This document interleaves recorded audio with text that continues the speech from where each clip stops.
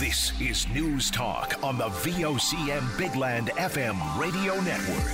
The views and opinions on this program are not necessarily those of this station. And now your News Talk host, Linda Swain.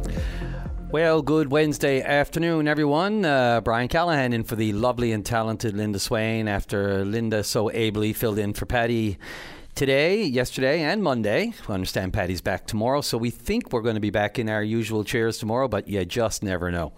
This is News Talk and sometimes sports talk and sometimes entertainment talk.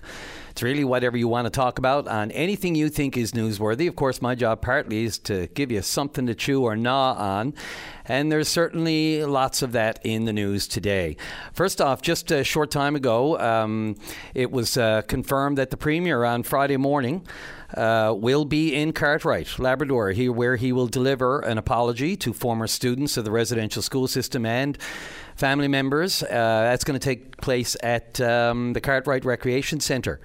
That'll be Friday morning. It's the statement from the Premier says the delivery of the apology is being undertaken in collaboration with the Nuatuvut Community Council, NCC, of course, as promised or I should say they used the word committed in 2017. And, of course, joining the Premier will be Minister Lisa Dempster, Labrador Affairs Minister, the Labrador Affairs Minister, and, of course, Todd Russell, President of the NCC. And that's going to take place actually at 1 o'clock, 1:30 Newfoundland time, 1 o'clock Atlantic time, so it'll be Labrador time, and in some parts of Labrador, I should say, as we always say. And, of course, the government is welcoming former students, family members, community members, and anyone impacted by the residential school system and what occurred there to attend that announcement. That's going to be a big deal. That's Friday, just after lunch. Let's see, so we'll be, obviously, VOCM will be following that, covering that. We'll have it first. Elsewhere, the RNC announced another troubling arrest and charges today. Another 32-year-old man, also from Paradise, but they say for now, at least, there's no apparent connection to another case. So the RNC announced today at least one fake social media account attributed to another man from Paradise, 32-year-old. His name is Stephen Morrissey. He was arrested and charged with very similar charges, or at least one charge, involving the same kind of using fake social media and an alias, at least one alias, to lure a person, allegedly, under 18 for sex. So this is another separate case than the Marcus Hicks case, which you probably know we've been following. It's been in the news. Former teacher, I shouldn't say former, I mean technically I guess he's still a teacher, substitute teacher, and a former volleyball coach. He's facing 63 charges, Marcus Hicks, and again remains in custody. This separate, we're told, charge against Stephen Morrissey, 32 years old, from Paradise, was announced today by the RNC. So very similar, what they say in the busy, it's very similar MO. Apparently the tip was received back in November of 2022, so just back in this past, almost a year ago. So the tip came in before Mr. Hicks was charged, but, who knows how these tips are coming in. The RNC could have some that they investigate to make sure that there's a case before they pass it on to the Crown. They review all the evidence, of course, before decide whether or not to charge anyone. And this has come to a charge and another arrest. So that's two people now facing these kind of charges, and who knows how many more, who knows how much of this is going on in the age of technology. Who just knows? We'll only know as they come forward from the police and the courts when they determine whether or not there's sufficient grounds to lay charges. And in this case, they believe there has. So that's another case on that front. And also making the news today on Open Line, which Open Line always makes news. But, you just never know where the news is going to come from, and especially when it involves the health minister, Tom Osborne. And he took, I guess you could say, the proverbial gloves off this morning. Unprompted, he wanted to get something off his chest, and this was one of the issues. So for all intents and purposes, took the gloves off. And we try not to make a habit of repeating too much here on News Talk, unless it's of particular news value. And if you missed it this morning, which by rights you shouldn't have, of course, no one should ever miss Open Line, but you just don't know who's going to be on and what they might say, which is the beauty of that show. especially, as mentioned, if it's the health minister. So Health Minister Tom Osborne did take issue this morning with the province of Saskatchewan. A shot across the bow, if you will, for sending health recruiters to this province. They're here now, he says, on the ground, his words, to, for lack of a better word, but it's probably the right word, to poach our healthcare professionals for their province. So for the record, first of all, now I'm going to speak with PC opposition health critic Paul Dinn shortly. He's going to call in and we're going to have a short chat. And I did speak earlier today with NDP leader Jim Dinn about this issue to see their take and what they think of it all. But for the record, here's what Tom Osborne had to say this morning on Open Line. You know, we've put extensive effort into recruitment and retention in Newfoundland and Labrador as well. But, you know, we have tried to ensure every province in Canada is facing a shortage of health professionals. And we've tried to ensure that while we have incentives in this province, the most attractive in Canada, you know, it is focused certainly on bringing people back home, Newfoundlanders and Labradorians who've moved elsewhere. But we haven't gone on the ground in other provinces and openly, directly on the ground put recruitment teams in place and held events. And, you know, it's certainly our hope that no province in Canada is on the ground in that sort of way competing for healthcare professionals. But Saskatchewan is in this province now recruiting. I did reach out to the minister in Saskatchewan and asked them to reconsider that. You know, as a result, Linda, we are going to Saskatchewan, and we're going there in force, and for two reasons. A, you know, we can't let Saskatchewan coming to this province go unchecked. But secondly, to let every other province in Canada know, don't come here, we won't go on the ground in your province. But if you come here, we are going to go there. We have to. We cannot leave it unchecked. So we are heading to Saskatchewan for a recruitment mission, you know, in response to the fact that they're coming here. And so how do we compete with Saskatchewan then? I mean, is this just going to start a whole new precedent where all the provinces say, well, the heck with this, we're just going for it? No, quite the contrary. I think if our incentives are you know, the most attractive in Canada, I think if we go to Saskatchewan, we have something, you know, very tangible to offer, but we haven't gone on the ground. So I think, you know, most provinces have respected that. You know, I believe all have. We haven't had provinces coming here, you know, openly and forcefully looking to recruit. But you know, if Saskatchewan is coming here, we have no choice but to go there. We can't leave it unchecked. But I do believe, you know, I'm meeting with my provincial and federal counterparts next week or the week after next.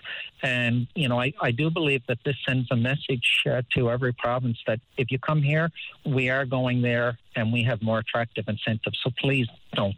Let's not start this. You know, let's not start competing with each other. We're all competing for healthcare professionals. We don't have to be on the ground in each other's provinces. That is the Health Minister, Tom Osborne, on Open Line this morning. And just as we were listening to that bit of audio from Open Line this morning, my colleague, Richard Duggan, handed me a news release straight off the presses, as they say, hot off the presses. Minister Osborne's going to hold a media availability tomorrow at Confederation Building on this very topic. And apparently they say the recruitment team that he spoke of in response to Saskatchewan sending health professionals here, the recruitment team that we're going to send our recruitment team up next week on the 3rd. So true to his word. So the minister is going to hold an availability tomorrow to talk about this. And of course, we'll be there. VOCM will be there. We're going to take a short break here. And when I come back, we're going to speak with the opposition health critic, Paul Dinn, and get his take on the latest back and forth, I guess, on the health recruitment front. We'll be right back after the break on News Talk. I'm Brian Callahan. nutrition, exercise, keeping the cold at bay. Whatever keeps you feeling great, the Wellness and Healthy Lifestyle Show on your VOCM. Welcome back to the program. Brian Callahan in for Linda Swain on News Talk. And again, just before the break, we heard Health Minister Tom Osborne on Open Line this morning saying how, well, we can just best call it a tit for tat right now, saying in response to Saskatchewan having recruiters on the ground here trying to quote, or I shouldn't say quote, but for lack of a better word, and it is the right word, poach our healthcare professionals for Upalong, and not taking too kindly to it and say, oh yeah, well, we're going to do the same. So let's get the opposition's take on this. Health critic Paul Din is on the line for me. Sorry about that, Paul. How are you this afternoon? I'm doing well, Brian. So how did this strike you? I'm kind of baffled by the response, things like job fairs are commonplace. Sure. Nova Scotia actually was down there last year, I think, trying to recruit physicians. Yes, and they were. The Premier actually hosted a job fair last week to lure people back home and others. So, job fairs are commonplace. I mean, the province holds them, the province attends them. So for the minister to take this issue with Saskatchewan is sort of out of the blue, and maybe it's an attempt to deflect from something else. He was on the same piece when he talked to the media this morning. I mean, he talked about how successful a lot of the things they're doing, is, and he talked about having the most attractive incentive package in Canada. So he talked about all these good things that are happening, and they claim to have happened, but yet they're concerned that a province is in the province to come here now to try and recruit. This government all along have said, this is the health crisis is national, it's international, it's global. So, I mean, that's been the response all along, and I agree with it. So, if you have the most successful packages offered here, and you've been very successful is the claim, then what's the problem? What's the problem with another province coming here and offering what they have to offer? So there's something gone. Either they're not promoting it, they're not putting it out there enough, and now they're going to spend money, as you call it, tit for tat approach, to go off to Saskatchewan, when maybe they should be spending that money here in the province at the recruitment and retention here. From the few people I've spoken to just since this morning, that seems to be the consensus. The money, the cost of doing this, and a release just out that they are going to take a recruitment team is traveling to communities in Saskatchewan on October 3rd next week in response, apparently. Does the distinction that the minister makes about, well, it's different if we go up looking for Newfoundlanders to come home as opposed to going up and saying, I mean, I can't imagine if you're up there recruiting and people who are not from Newfoundland and Labrador come up to your table and say, we're interested, I can't imagine they're going to turn them away. Well, look, the Premier's own press release mentioned, to get expats home and others who would be interested. Right. That's the purpose of job fairs. That's the purpose of going away to state your case. And at the end of the day, whoever offers the best incentives and the best packages, they're going to get it, right? Yeah. And, the province has claimed how successful it is and have claimed the most attractive incentive package, but yet they're concerned that another province is here.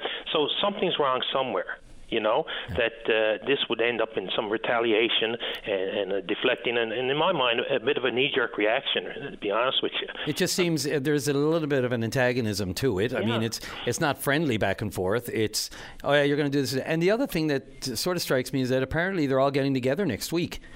It becomes awkward maybe, and none of that, maybe they could have saved it. All the talk these days about there's certain things in politics, we all know, certain things are discussed in behind closed doors for reasons, because until they become something, until they grow up to become something. And in this case, it seems like, I hate to say it, I mean, anyone in the media is not a fan of secrecy, but maybe this could have been worked out and understood before it went public like that in a sort of a lash out. Well, you know what? It makes you wonder, what's the actual motive behind this, right? As you said, you don't know what's happening behind closed doors. But all I can look at this and say, well, if we've been told constantly the last little while how well the recruitment is going. You know, we get all the numbers. They use adjectives like successful and very, very attractive and so on. If that's the case, then why are we doing this? And, you know, think about it. This government also went over to Ireland not too long back, you know, a country that's in a similar crisis to us. So, you know, how can you do that and then you know, look at Saskatchewan for doing essentially the same thing? Paul, let me just switch gears while I got you. Tomorrow there's an infrastructure announcement in Ken Mount Terrace. Now, I know this was in the budget, but it's regarding, you know, new high school for that area. How are the people of Paradise going to feel tomorrow again after the Portugal Cove St. Philip's High School was announced and now infrastructure there, but dare I say it, nothing for Paradise? Well, first of all, it's gonna, you know, hit the fan, create a bit of a firestorm, no doubt about it. You know, it's. And I don't begrudge. Look, and the parents in that of Paradise and the surrounding areas don't begrudge other communities, you know, a school or a high school and that. But at the end of the day, when you look at Paradise has been on the radar, on the top of the list for 8 years now, and this current government continues to bypass it. And here we have another announcement, and it's interesting because that school is going in Sarah Studley's district, and Sarah, you know, Minister Studley is also part of this Paradise committee as well. So it's you know, and to look at that and see how, you know, she can recognize Paradise needed here, but why the Premier can't, I'll never know. You know, and we continue to bypass Paradise here with all the facts and figures. You can look at it whatever way you want. It pushes and targets a high school for this area and surrounding area. And part of that area will be Ken Mount Terrace when you look at it. Where are they all going to funnel to? So, you know, the parents are going to be certainly upset. I know in our meeting last night, Minister Studley certainly gave a heads up on this, that this was coming. But it still doesn't take away the angst and the pain and the aggravation from parents in the community who want their kids to go to high school. Sure. Paul Dinn, opposition health critic, I really appreciate the time. I'm going to go talk to your brother now. Good luck with that, Brian. All the best. Thank you. Okay, bye-bye. That's PC opposition health critic Paul Dinn. Let's jump over to his brother Jim Dinn, who happens to be the leader of the NDP in the province. I spoke with him earlier. A few things. First of all, we're going to start spending our scarce funds here in a tit-for-tat battle with another province. You know, that's the first thing. I mean, what if other provinces decide to do it? Are we going to send recruiting teams to them? Or better yet, if one of the states from our neighbors to the south decide to send recruiting teams, are we going to respond with our own recruiting teams to them? So let's take a step back. I think, too, if the minister is as confident that the benefit packages that he signed for nurses was that good and that competitive, then I think I'd be saying to Saskatchewan and any other province, you know, bring it on. We're pretty confident in what we've offered here, and the fact that he's not saying that would suggest to me that the minister is maybe not as confident as his words may have portrayed, and that work needs to be done. I guess, you know, before the minister sends a junket up to Saskatchewan, I think the first step after, you know, before I do this, is call up the nurses union and have a conversation with Yvette as Yvette Coffey to find out, look, where do we need to go here and what needs to be done to retain the nurses. And if it's just not nurses, there are other health professionals in our healthcare system, and are they are they vulnerable to these kind of recruitment efforts? He's sort of saying, well, look, we know what we've got here. You know, if you want to waste your time coming down here, by all means. But I think, apart from a distraction from the other issues here, I think it's an unnecessary use of money. Let's focus on making sure that we're retaining the nurses we have. Otherwise, if it's that good, it should be impervious to any recruitment efforts from outside. I'm still wondering, is there anything new about this? I mean, you know, we've been in other provinces trying to bring back new. The distinction seems to be by the minister that, yeah, we've done it, but we've only gone up to get to bring back Newfoundlanders and Labradorians, to lure them back home. We're not poaching from other provinces, so to speak. And he says, well, Saskatchewan is poaching.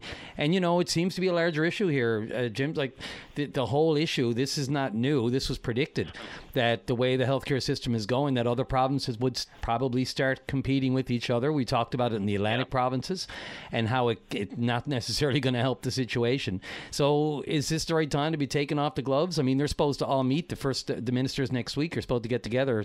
Is it smart before that? Have that discussion then. But look, apart from that, Brian, if we're trying to the provinces is trying to recruit nurses from India. So if we haven't got the game settled here, if we haven't addressed the issues fully here, then all we're doing is we're recruiting nurses from another country to go to another province. So taking out the gloves, I still think it's a distraction at this point. You have that conversation, but again, if I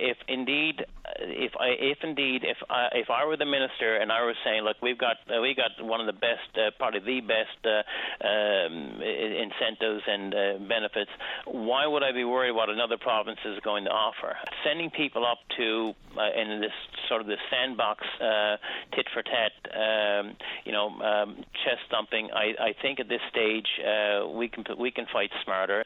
I guess the government's got to show, and the minister's got to show that they're committed to doing things differently. I think if you want to keep your professionals stay here and retained, then show that you're committed to doing things differently. That's the best defense against any of this, another province sending down a recruiting team. But other than that, when they meet next week, have it out then, and have those and have that conversation. But for God's sake, right now, I think the people who are going to be calling me, they want to have a doctor, they want to have access to primary health care. I don't think they're interested about sending people. Let's send a team up to recruit more. Let's deal with making sure we keep the nurses, we keep the health professionals we have here already. That is the NDP leader, Jim Dinn, like his brother Paul Dinn, who happens to be the health critic for the PCs. Don't think much of this plan to head on up to Saskatchewan and try to beat them at their own game while they're here trying to recruit our health professionals. Yikes. So for the record, I did send messages to the Premier and Minister of Saskatchewan, Minister of Health in Saskatchewan, to get their take on this. It sent them the audio of our Health Minister and everything. I haven't heard back yet, but if I do, you'll be the first to know. We are just a little bit past our news break, so my apologies to Noah Shepherd. We're going to go right to Noah now. I'm Brian Callahan on News Talk in for Linda Swain, back right after the news. Nutrition, exercise, keeping the cold at bay. Whatever keeps you feeling great, the Wellness and Healthy Lifestyle Show on your VOCM.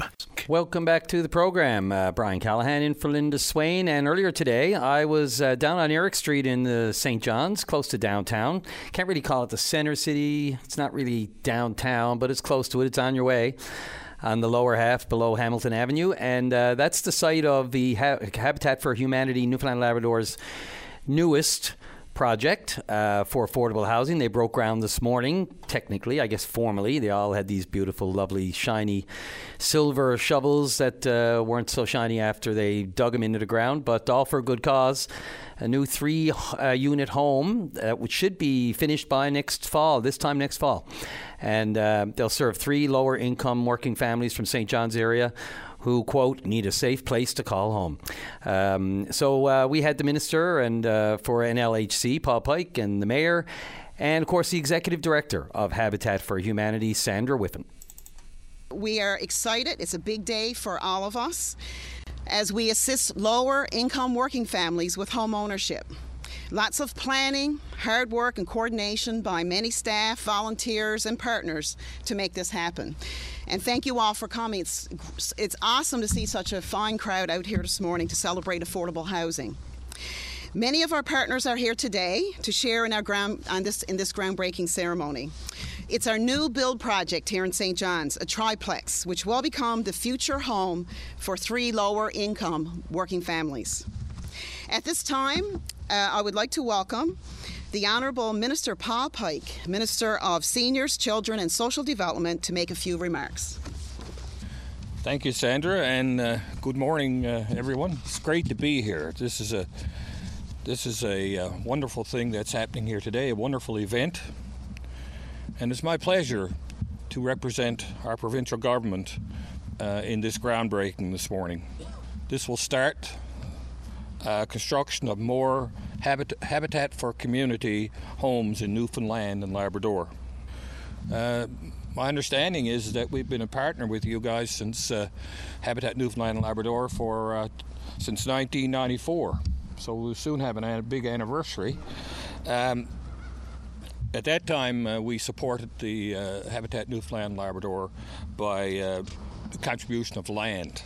Today, it's through cost-shared funding with our valued partners, and this helps us increase the availability of affordable housing in Newfoundland and Labrador. And that's something we're all striving to do, especially now, since we realize that we have a shortage of housing in our province, not only in our province, but in our country. We all recognize that safe, stable, and affordable housing, a place to call home, is key to improving health and social outcomes for individuals and promote social and economic inclusion. I think we all like to have a place to call home. We all like to be in our own beds. No matter if you go on a holiday or wherever you go, you always want to get home. And that's so important to all of us. And home can mean so many different things for so many different people. Some of us live in the city of St. John, some of us live in rural Newfoundland. But wherever we live, wherever we were born, that'll always be considered home. I talk to people all the time and say, where are you from? And they'll tell me where they're from, not necessarily whether it's St. John's or whatever, but where they were born. And that's something that we all take pride in. Across our province, we're working with our partners to address diverse housing needs to create healthy, sustainable communities. Over the last 2 years alone, more than 750 housing options have been created or are underway, and our new affordable housing program will see a further 850 rental units built throughout the province. Thanks to today's announcement and our partnership with Habitat for Humanity, new homes are being built right here on Eric Street, where families can build and live in stable and have a stable and secure community in this community where their dreams of affordable housing will become a reality. And isn't that great, though? I mean, families being able to move in here, create homes, their children go to local schools. Like, it's just amazing, really. It does the heart good. And as I say, when I speak to groups, especially since I've become Minister of CSSD, I've met so many great people, like I've met this morning, that are always there to help. And whether I visit a shelter or wherever I visit new home construction, affordable home construction, I meet people that are committed, and so passionate about what they do. And that's what gives me energy, really. Seeing people that are so committed and seeing people that want to help others so much. And the volunteers, I just spoke to a gentleman here who's a volunteer, 25 years. Imagine, 25 years, and has built and been part of about 34 homes, I think, somewhere around there. Perhaps I got the numbers fooled up, perhaps. But anyway, close enough. And thank you so much for what you do, all of you. I wish to extend my gratitude and thanks for the incredible work and service you provide to our community.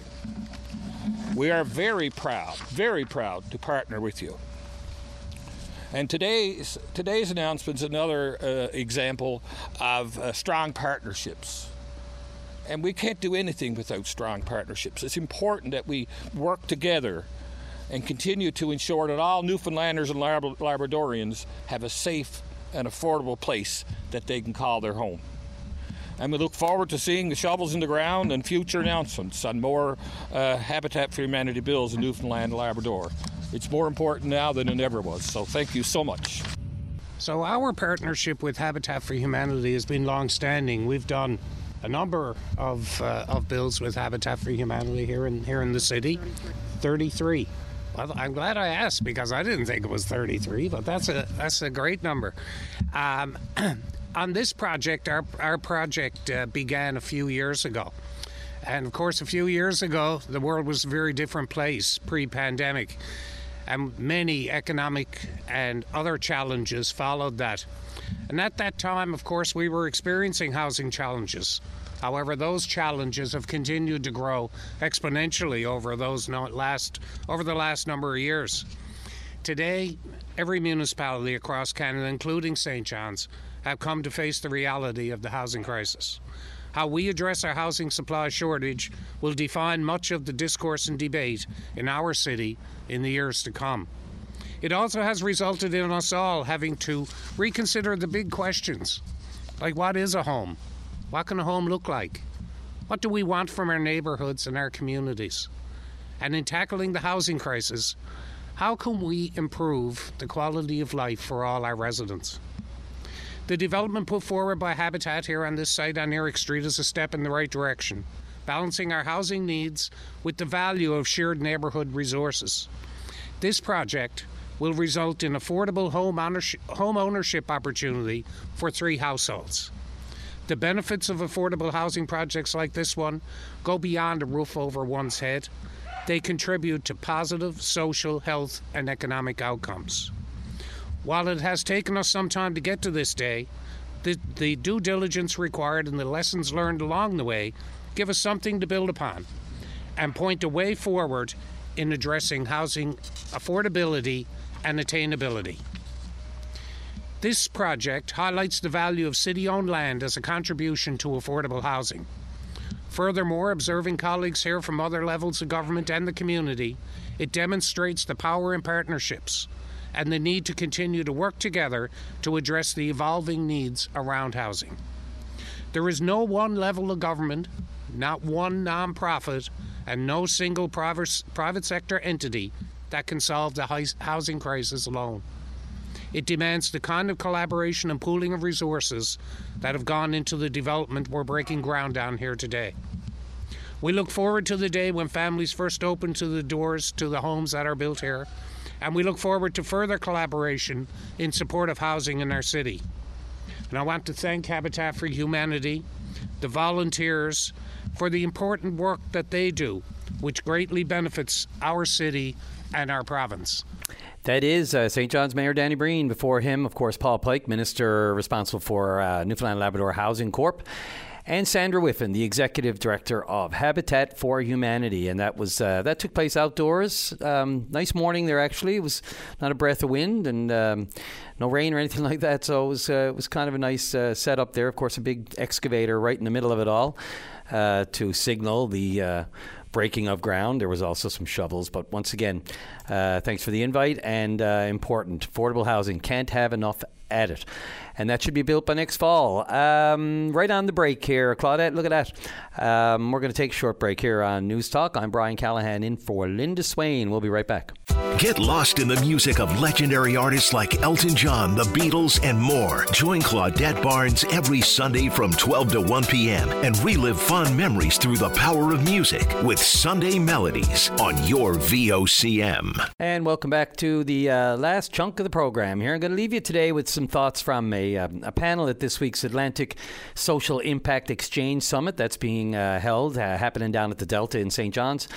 They say the goal is to create a shared understanding of the current state of the social impact ecosystem in the region, i.e. being Atlantic Canada, and establish a quote-unquote roadmap for collaboration going forward. And this would include everyone from the businesses trying to find ways to solve food issues to affordable housing to different partnerships with organizations, private companies, government, you name it.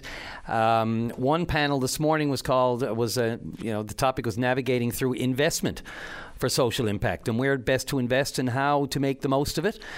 Well, we had 3 people on that panel, one from the Community Sector Council, that would be Christine Snow, Daryl Jackman from the Small Crescent Community Centre, and Brad Russell, Big Feed Grocery Delivery. The 3 of these folks got together for a panel to hash out how best to navigate through the investment process for the region. The number one issue facing community organizations in this province are financial pressures from a whole bunch of different perspectives. And the continuing pressure on with government funding, fundraising, philanthropic donations means that organizations really need to start to explore revenue diversification options. And there are many different ways you can do that through fee-for-service contracts, some of those areas. The one area that we decided to focus on, because we've done a lot of work over it in the years, is social enterprise. So how can we encourage more socially enterprising activities within our community organizations that allows them to diversify their revenue base, that reduces some of those financial pressures? That's problem number one. So problem number two, as part of our research, if you're familiar with the Canadian Federation of Independent Business, they've come out with research in recent years that talks about the number of small business, i.e. 1 to 4 employees in this province within their membership that are looking to exit their businesses within the next 5 years, 1 to 5 years.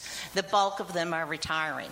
So if you kind of, you can use numbers to say what you want to say, but when we tried just to do the simple multiplication between their membership and the provincial and the number of businesses of that size in the province, we got anywhere from 600 to thousands of small businesses that were looking to exit and retire, which could have major implications for rural parts of this province. Once the small business owners, and if you're watching media reports, you see more and more stories of small businesses looking to sell because they want to retire. It's the retirement fund. So our thought was that we're talking social enterprise. Sometimes social enterprise is not always about starting something from scratch.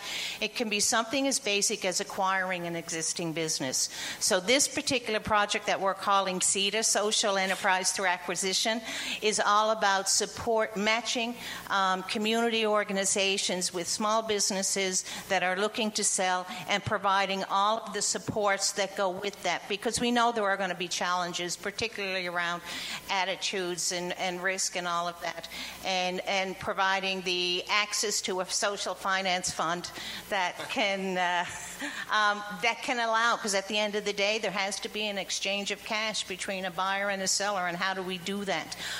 So that's basically what the project is about, solving two challenges, and at the end of the day there will be the maintenance of a business and employment in a rural community, and we'll provide a revenue diversification option for a community organization that will help reduce pressures. So that's kind of it in a nutshell. Okay, yeah, so the problem that we're working on right now, as I mentioned before, we work in a vulnerable neighborhood. The neighborhood that we work in historically has had a lot of issues with drugs and addiction, unemployment, low education, violence, domestic violence. And what we've been noticing over the last couple of years is a sharp spike in the number of students, grade 7 to grade 12, who are not attending school on a regular basis or had completely dropped out of school altogether. Just looking at our neighborhood and the youth that we were attached to, we estimated that about 42% of the students who were supposed to be in grade 7 to grade 12 were actually not going to school on a regular basis or had completely dropped out of school. So that was a big issue in our neighborhood, and of course we recognized it as a problem. And if you're not completing school, obviously you have a higher likelihood of needing health services. You'll probably have a higher chance of being involved in criminal activity. So there was a lot of things that could stem from this down the road. So we got connected with North Point and decided to look at solving this issue. And right now we're looking at a number of different options around this. And what makes this project kind of unique is that every student is different. So there's a different reason why every student may not go to school. There are some trends around mental health and anxiety, for example, but someone may have a transportation issue. Another student may have violence within their home. That's their reason why they're not going to school. Someone else is not getting the family support that they need. So it's interesting to learn from the students and from the schools why the students are not going to school, and then to try to to target an activity that'll help them get back into school. So what we've, I guess, looking at so far is we've met with the 4 local schools that we're working with, and we're making plans to look at alternative education measures, putting transportation in place to help the students, and even to look at supporting the families. A lot of the families need support, whether that be through, as I mentioned, domestic violence, or it could be mental health counselling, but trying to support those families and help them recognize the importance of education so that they can promote that to the students as well. It has to start at home, so there's a lot of work to do with the families and making sure that the students do go to school. And then once we get them to school, making sure that the school can support them properly and that they're getting the services that they need, both from our community centre and from the school. Awesome. And Bradley, what problem are you trying to solve? We're trying to make good food and household goods readily accessible and convenient for people to purchase and to be able to consume. So so often we're in this day and age, we're used to clicking a few buttons and to be able to get the things that we need. But that is very challenging in rural areas, in particular with you talk about fresh foods and fresh goods. So I'll give you a couple anecdotes. First of all, so I come from a low-income background, single dad, in an Indigenous community. And I didn't know what spinach was till I got to university. I thought it was the thing that Popeye ate out of the can. You know what I mean? That's all I knew what spinach was. And then I got to university and I saw a salad bar and I said, oh, well, I watched someone eat a spinach salad and it's like, oh, why are you eating leaves? I didn't understand. But I mean, that's some of the challenges in rural areas, is that I was never exposed to that because it was not readily available. So what we want to do is use fallow capacity, so not try to drive up carbon emissions, to be able to transport this food. So a lot of these networks already exist in a lot of rural areas. It's just that we're not using them to their full potential. So the analogy I'd use is almost like if you're going to plan a green space. So it used to be that you plan a park, as an example. The planner would build all the paths in the park ahead of time and design them. But now the common thinking is you build the green space, you watch to see where people walk through the green space, and then that's where you put your paths. So a lot of this infrastructure in these rural areas already exists. So, and what we're doing is leveraging those existing networks. So as an example, our first MOU outside of DRL coach lines is with Sharon's Taxi up in the Bonavista Vista Peninsula. They're a small passenger van service that come to St. John's every single day. And what we're doing is just loading them up with food for them to be able to deliver around the Bonavista Vista Peninsula. But because the added effect is that because they are coming to our warehouse every single day to pick up goods, well, then local farms can give them food to drop off to us to add to our network as they come to our warehouse anyway. So it's finding those two-way relationships in pre-existing built networks and try to leverage them to their fullest potential. And our goal is to try to reach every square foot of this province by hook or by crook. It's going to be a lot more difficult in certain areas than others, but we are not opposed to using fallow capacity in any existing network, or if we have to build one ourselves. So that's, in a nutshell, the problem that we're trying to solve. That there is Brad Russell with Big Feed Grocery Delivery. Before him, Darryl Jackman with Small Crescent Community Centre, and Christine Snow before him with the Community Sector Council, all in on a panel today at the called Navigating Through Investment for Social Impact, and that was all happening down at the Atlantic Social Impact Exchange Summit, mouthful, at the Delta today and all week, actually. There have been panel discussions, a lot of interesting stuff, food for thought, no pun intended.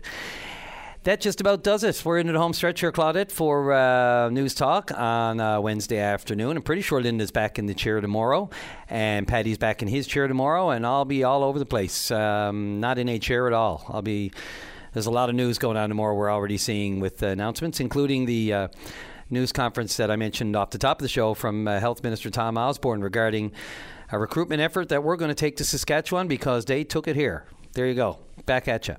And also, of course, Game 2 of the Yankees series tonight with Blue Jays. I almost didn't mention that.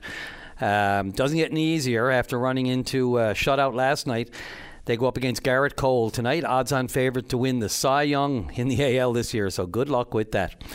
That's an 8:37 first pitch tonight. I'm Brian Callahan. This is News Talk. Talk to you later. Drive safely. Arrive alive. VOCM cares.